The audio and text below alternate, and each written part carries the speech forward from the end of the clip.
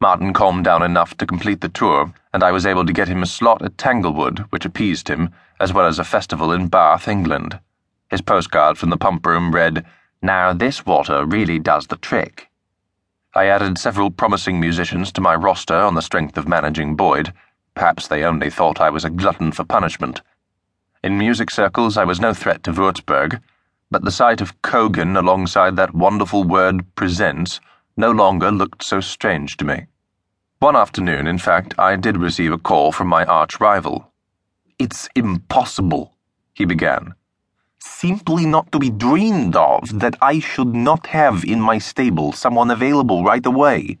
It's a great opportunity for your young Boyd, perhaps, who seems to be working very hard, but not running with the ball, as they say in your country." "I don't say," I replied, failing to understand what he was talking about.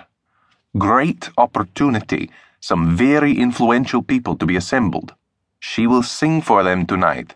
Very intimate, a favor for me, they all think. The great man, she is ravishing, I may sign her, but the accompanist is ill, suddenly, I want Boyd." "Forget it," I said. "He won't do it." "But you must know who is to be there. The best people, unheard of for a newcomer. Even Steiner might come, just to hear her."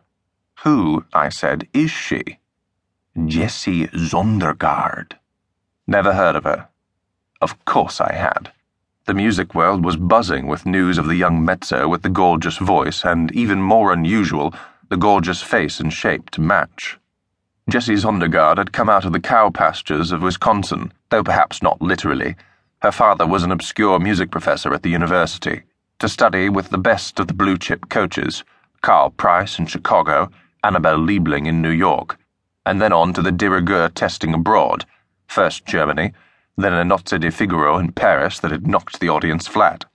Suspicious of any and all Wunderkinder, I had dismissed most of the information as unfounded speculation. It wasn't until I heard a recording that I was the slightest bit interested, and even then I had no intention of signing on any girl singers. I would leave them to Würzburg, who had, as I knew only too well, quite an eye for the young ladies. "She was the Cherubino in Figaro that brought down Paris. I call your bluff," insisted Würzburg. "Would I bluff you, friend and former employer?" I protested. "Ha!" Würzburg exclaimed. "Still, it would be very good for Boyd, and my nice singer would have someone who knows how to play properly. I see your young man has ambition to conduct. The right people to see the versatility of the boy, a word here, a word there, in the proper setting, of course." "He'll never do it," I said, wondering how I could talk Martin into it.